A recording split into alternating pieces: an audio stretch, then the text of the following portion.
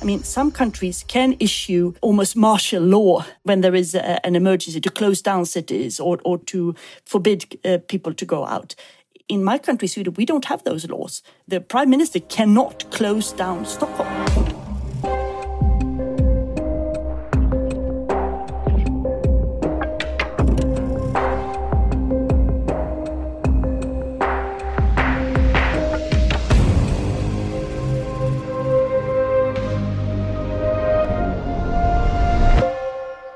Welcome to Post-Pandemic Order, a German Marshall Fund podcast. I'm Rachel Tausenfreund, and I'm here today with Cecilia Malmström, member of the Swedish Liberal Party, and she was, just until the end of last year, European Commissioner for Trade. And before that, EU Commissioner for Home Affairs. So thanks a lot, Cecilia, for joining us. Hello. Nice to be here. Cecilia, we wanted to have you on to get a European view of the situation after last week talking to U.S. Senator from Connecticut, Chris Murphy. But of course, you're not only a European, you're Swedish, which is really interesting for all of us. So let's start there. Sweden, as some people know, has taken a rather different approach to containing the virus. Restaurants, schools, shops have stayed open, and the government's just been sort of asking people to be responsible in their distancing. So can you give us some background on why Sweden went that way? How's it worked so far? Well, I think we all have to evaluate the different strategies in the end of this pandemic and to see what worked, what did not work, how can we improve in the future. Sweden chose a comparatively softer strategy based on evidence, on science. We have in Sweden very strong and independent authorities where there are experts, scientists who are advising the government. And this Board of Health advised to focus on protecting the most vulnerable. So it has been forbidden to visit elderly people at hospitals, very severely advised not to visit your grandparents or your parents if they're over 70, and that is very much respected. And there's also a prohibition to visit people who live in elderly homes. The schools up till 15 years have been closed. People are encouraged to keep social distance. Well, does it work or does it not work? There's also an exit strategy to be thought of. The aim is to keep a rather flat, constant curve so that the healthcare system can cope with the sick and those who unfortunately are intensive care and might not make it. So far this morning, I heard that there are 2,000 deaths. People are rather disciplined, I would say. Restaurants are open, but there are strict restrictions. There has to be 2 meters, which is a little bit 6.5 feet, I think, between the tables. Most restaurants are actually empty. Many have gone bankrupt. Many shops are closed. You see people out walking, but you don't see people in shopping malls and in crowded places. And there's a prohibition for big gatherings. But it's more recommended than by law, like in more draconian countries like France or Spain. I mean, I live in Berlin, where up until recently, they were being relatively strict about going outside, and yet the parks and things were quite full, and people were not necessarily sitting that far away from each other. So it sounds like in Sweden, there's been a higher level of discipline in general. Well, we are rather disciplined here, and people have a different social habits. I mean, it's a big country. There are huge areas where hardly anybody lives up north. So distances are part of the geography. But it has to be said that in some outdoor restaurants in the big cities, people are not that disciplined. So local authorities are inspecting, and they are allowed to close down restaurants or to warn them if they don't keep bigger distances between the tables. And so you're not allowed to order in a bar. That is prohibited. So most people stick to the rules, but not everybody. But the thing is that now many countries in Europe and also in the US start talking about the exit strategy. And of course, if you isolated millions of people for 6-7 weeks, nobody was allowed to go out. There is a very strong risk of a second wave when they come out.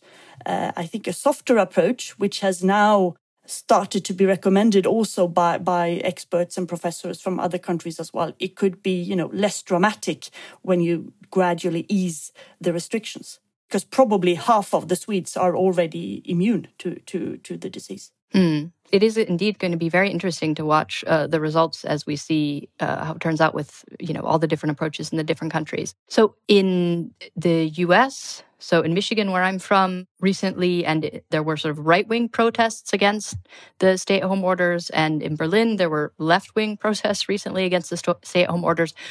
Was there a lot of political controversy initially when Sweden took this different path than its European partners were taking, or did everything remain pretty calm? Yes, I think, of course, we have political divisions in this country like in many others, but during the crisis, there has been a remarkable consensus, and all the political parties are lining up, are taking their responsibility, are seeing how can we protect the most vulnerable, how can we do better, how can we, recalibrate the different measures, how can we support the economy, because, of course, lots of people are unemployed and the economy is suffering immensely here as well. But there seems to be, I haven't seen, big elaborated polls, but there seems to be quite a lot of support from the Swedish citizens towards this approach. Of course, we've had the disease coming into some elderly houses. So elderly people have died in care centers, in elderly houses. And this is, of course, a big failure. So there's a debate, should we have started testing the staff earlier? Where did it go wrong there? This is a problem that other countries have been facing as well. And then there are scientists who are debating, is this the real good strategy? When should you start testing? How do we work? But overall, I would say there's quite a lot of support for this. And I think it will be easier, and we're not there yet, easier when you lift the restrictions that are there, both for the economy, but also for the health system to cope with it. People will still fall ill, people will still be needing intensive care, but maybe with a more constant curve, it's easier for them to cope. Okay, yeah, let's hope so. Let's see. So you're a two-time EU commissioner, and before that, I believe you were Sweden's Minister for EU Affairs and a member of the European Parliament. So yes, I've been all over. Yeah, I think it's safe to assume that you're a passionate EU supporter and you know the EU pretty well, right? Mm-hmm. Let's talk about the EU and the European reaction to the crisis. I think most people would say that the responses to the pandemic didn't seem particularly united or coordinated among the EU member states. We saw things like export bans of medical supplies within Europe. We saw border checks, border closings. I mean, commentators are often not very good at distinguishing between the EU and European member state governments. So we need to be careful about that distinction in this conversation. I'll do my part, at least, to try. And so I think we'll start by saying, the EU has very limited powers when it comes to health policy, unlike your former role as trade commissioner, where the EU has real power. Mm-hmm. Health policy is the responsibility of national governments, and the EU can basically assist them when they want, make recommendations, things like that. So we'll have to sort of, in the conversation, talk about the EU, but then also talk about the European governments. So Commission President, the former German Defense Minister, Ursula von der Leyen, at the end of March 26th, I believe it was, gave a pretty scathing critique of the European response. I'll quote her. She said, "When Europe really needed to be there for each other, too many initially looked out for themselves. When Europe really needed an all-for-one spirit, too many initially gave an only-for-me response. And when Europe really needed to prove that it's not only a fair-weather union, too many initially refused to share their umbrella." So President von der Leyen is blaming country governments for a lack of solidarity here. Would you agree with her view? I do, and I think this, in the beginning, 2 months ago, it was not a beautiful moment for Europe. It was like, even if you're absolutely right to underline that the European Union as a union has no legal competence over health issues, but still it was like 70 years of integration suddenly disappeared in a couple of days. I think you have to, like in all countries, we were overwhelmed by the force of this pandemic and, huge pressure from citizens to act quickly and panicking a little bit because people were dying. So, but that does not justify the closing of borders, the very nationalistic approach that was taken in the beginning, and the export ban on medical supplies down to soap and sanitizing materials and so on. So I think that was really bad judgment to do so. However, so Mrs. von der Leyen is absolutely right in her criticism. I think it improved. It took some time, but then people realized that this is too big for one country to deal with. We have to cooperate. And the Commission took charge and have done quite a lot since there, both when it comes to coordinating the public procurement for supplies, also easing the export ban. There's a stockpiling now, a joint stockpiling of medical supplies. There is a coordination of green files at the borders, so that the borders that are still closed, so supplies and food and goods can pass without long waiting queues. That was the case in the beginning. And also a coordination when it comes to the economic measures of support, easing of the rules so that countries can support national companies. We have very tough state aid rules in Europe. They have been made much more flexible to allow countries to do that. There's a coordination of economic support. Tomorrow there will be a big meeting with heads of states where they will discuss some sort of emergency fund and the budget. There are temporary employment schemes. There's the activity of a solidarity fund. There's a lot of investment to coordinate and support research in order to try to find a vaccine. And there has been several proposals for recovery. So I think they caught up, and they're also issuing guidelines now for the exit strategy as countries start gradually. And that cannot be exactly the same in all countries because everybody is in different stages of the epidemic, but at least it has to be coordinated because the virus doesn't respect any borders. So we need to know what our neighbors are doing. So I think we are, as Europeans, behaving much better now. And you've also seen, for instance, Germany taking a lot of very sick patients from neighboring countries, France and Italy. You've seen doctors from all over Europe assisting other countries and sending materials. So it's becoming much better. But in the beginning, there was not a lot of coordination. And I really hope we can learn from this so that we are better prepared next time. That would be great. And if I remember correctly, was it after 2003? I mean, it was after maybe SARS that the European Center for Disease Control, I believe that's what it's called, was founded, and then certain measures were kind of discussed at the EU level. So it seems like it's an iterative learning process. And you mentioned the joint stockpiling, right? This is of course very controversial in the US context where there's national stockpile and there's some issues with that in terms of the states. But in the EU, it was the case that there wasn't anything like an EU stockpile. Different countries had stockpiles, and the EU was supposed to know maybe how much was in the stockpile and help coordinate. Yeah, that's correct. And some countries were very well prepared for this. For instance, Finland have supplies. They had made preparations for this, whereas other countries did not have. So this is also something that we need to learn for the future as well. And also, when emergency issues happen like this, it goes very much back to your own history. I mean, some countries can issue almost martial law when there is an emergency to close down cities or to forbid people to go out. In my country, Sweden, we don't have those laws. The Prime Minister cannot close down Stockholm just like that. Wow. We don't have these emergency laws, and that's because we have a peaceful history. We were not occupied during the war and things like that. So we have national political traditions to take into consideration as well.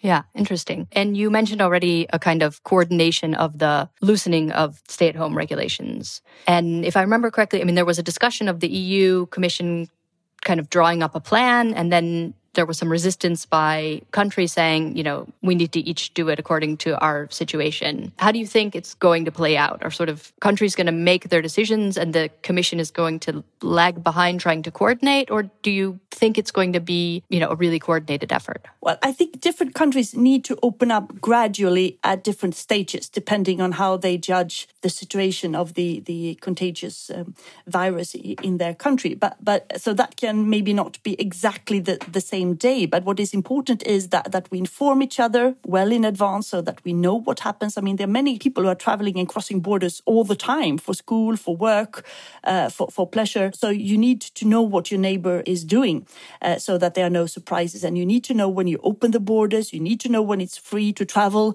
again so that everybody is prepared and can take measures. Because very, very likely, I'm not a doctor. These days, everybody seems to be an expert and know exactly. But I think we need need to be very, very humble. But most experts and epidemiologists say that there will be a second wave. So we need to be prepared for that as well. And how do we act? How do we coordinate? How do we inform each other? So that kind of coordination and information as a sort of hub that the Commission can lead, I think. So the Commission will have a role in the next steps and maybe in coordinating the second wave that many expect to come.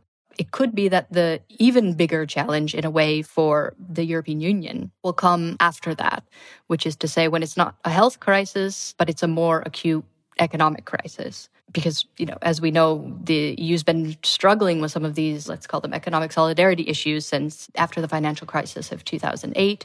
And some of the countries that are likely to be very hit by this crisis are the same ones that have been dealing with the repercussions of 2008. There's been talk about a new Marshall Plan for Europe and rebuilding Europe coming from different quarters. And there's talk of something called Corona bonds, which is a new way to bring up the old conversation of Eurobonds and debt mutualization. So, Indeed. I mean, what do you think about this? Is Europe ready to do this time? Is it going to be a different conversation than it was last time? How optimistic are you? I think all countries are affected by this. There are millions and millions of people who are unemployed and who will be unemployed. Some of them will recover, but some companies have already gone bankrupt. And of course, everything related to tourism, events, restaurants, hotels, they are suffering immensely right now. That is going to hurt economically all countries. Some more than others, but also it depends on how the global system is recovering. Of course, I mean, we will see institutions such as the World Bank and IMF and so have already issued warning that this crisis is probably even worse, not only the 2008 crisis, but also the crisis from 1930. So it will hurt the world a lot. And we see a decrease in trade and so on. And Europe is very trade dependent. Finance ministers agreed just last week on a 500 billion euros fund for emergency measures addressing the economic fallout. So that is already agreed. And now there is a discussion which runs in parallel to a discussion that has been going on for a year on a long-term budget for the European Union, which is hard to agree upon, of course, because it's a lot of money and there's a lot of political considerations. But there will be some sort of joint efforts to support each other. Exactly how that is being discussed right now. The Eurobond issue is, as you said, many years old. I don't think that will fly because there is a resistance. And right now, there seems only Italy is defending this. And why are people against? Well, some countries are very much against because they don't think you should issue loan without any conditions and without the whole European Union, especially the rich countries sort of acting as grantors of that. And the problem with Italy is that whereas everybody recognized they have suffered immensely, and I think everybody really wants to help Italy, Italy has been mishandling their economy for quite some time. So there is lack of trust there. And that's brutal to say, but that is the truth. You need to know that the money you give to Italy is used to rebuild and to handle the effects of the crisis and not the old structural problems that has been there for decades. And that is a discussion. Tomorrow evening, European time, there will be a meeting between heads of state of all the member states. And they will discuss the budget and, of course, how to deal with this. There will be some sort of solidarity fund coming out of this. And there might be some sort of joint loan guarantee. But the Eurobonds, wherever you call them Corona bonds or solidarity bonds. Yeah. That question is too controversial to fly. But there will be something. And there are different versions of that coming from France and from Italy, from Spain, from Germany. So I think they will agree on something, a way forward, but not on all the details tomorrow night. The meeting you're talking about tomorrow night, which is for our listeners Thursday, the 23rd, you think there'll be an agreement coming out of the meeting? Not an agreement on detail, but an agreement in principle. And then they will ask the Commission to come up with a more specific plan on how to use that money, probably. Sweden is not usually sort of on the front lines of fiscal hawks, let's put it that way. You know, Finland, Germany, the Netherlands are usually in that category. And then you have usually France, Spain in the others. Sweden, to me, at least from the German view, seems to have a kind of slightly softer position in these things. Is the debate about it different in Sweden this time in terms of bailouts or aid? Well, actually, Sweden is part of the frugal club with the Netherlands, Finland and Austria, who are at the forefront of having a more restrictive budget. I don't agree with that strategy. I think we have a situation even before Corona where Britain left the European Union leaves a hole in the budget. We have increasing amount of tasks that we need to solve jointly, everything from fighting terrorism, border control, massive investment in research, innovation, and so on. And that costs, we're talking about 1% of the collective GDP of the European Union. And the Commission proposed to raise that with point something, 1.1, 1.09. I mean, marginally. Yeah. And Sweden has been part of the frugal club there, which I'm not agreeing with that strategy, but that's not for me to decide. I think everybody realizes now that if you focus the budget really much on not only recovering short term, but also long term, making sure that Europe is stronger out of this, innovation, small companies, research, reskilling of people who are unemployed, and so on, I think maybe there is a little bit easier to come to an agreement.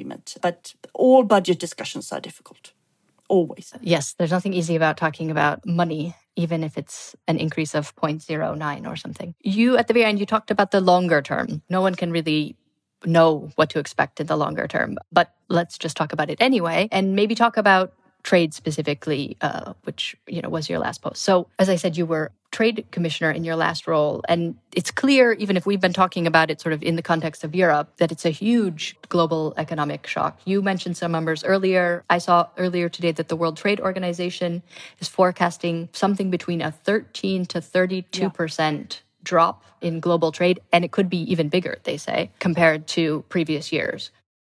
If it's bigger than 2008, I mean, this is something that many of us can't really imagine. And then the off-road is also slightly hard to imagine. I mean, do you think we're looking at something that's going to lead to, is already changing the landscape of global trade and will change it? Or what's your thinking in terms of where we're heading? Well, obviously, trade will be hurt a lot, and it will go down because the people are still in crisis.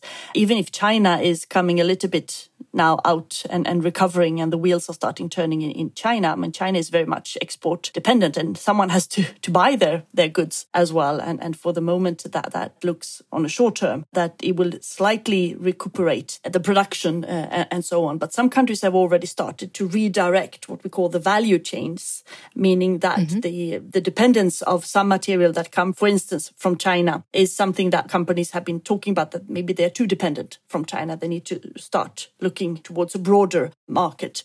So that can happen. We also see that a lot of companies going bankrupt in Europe or are very feeble, that China is out shopping and buying them up, which has led to warnings coming from the highest levels that, watch your companies. Of course, if there is investment and that can save companies, that can be very, very positive. It can lead to saving jobs and investment and so on. But if we're talking about very critical infrastructure, it could also be politically sensitive. So this is something where a red flag has been waved in Europe, but I think in the US as well, also before the corona crisis, but even more right now. I really hope that the world will come out from this saying that we need to cooperate. We need to make sure that we reform and strengthen the WTO.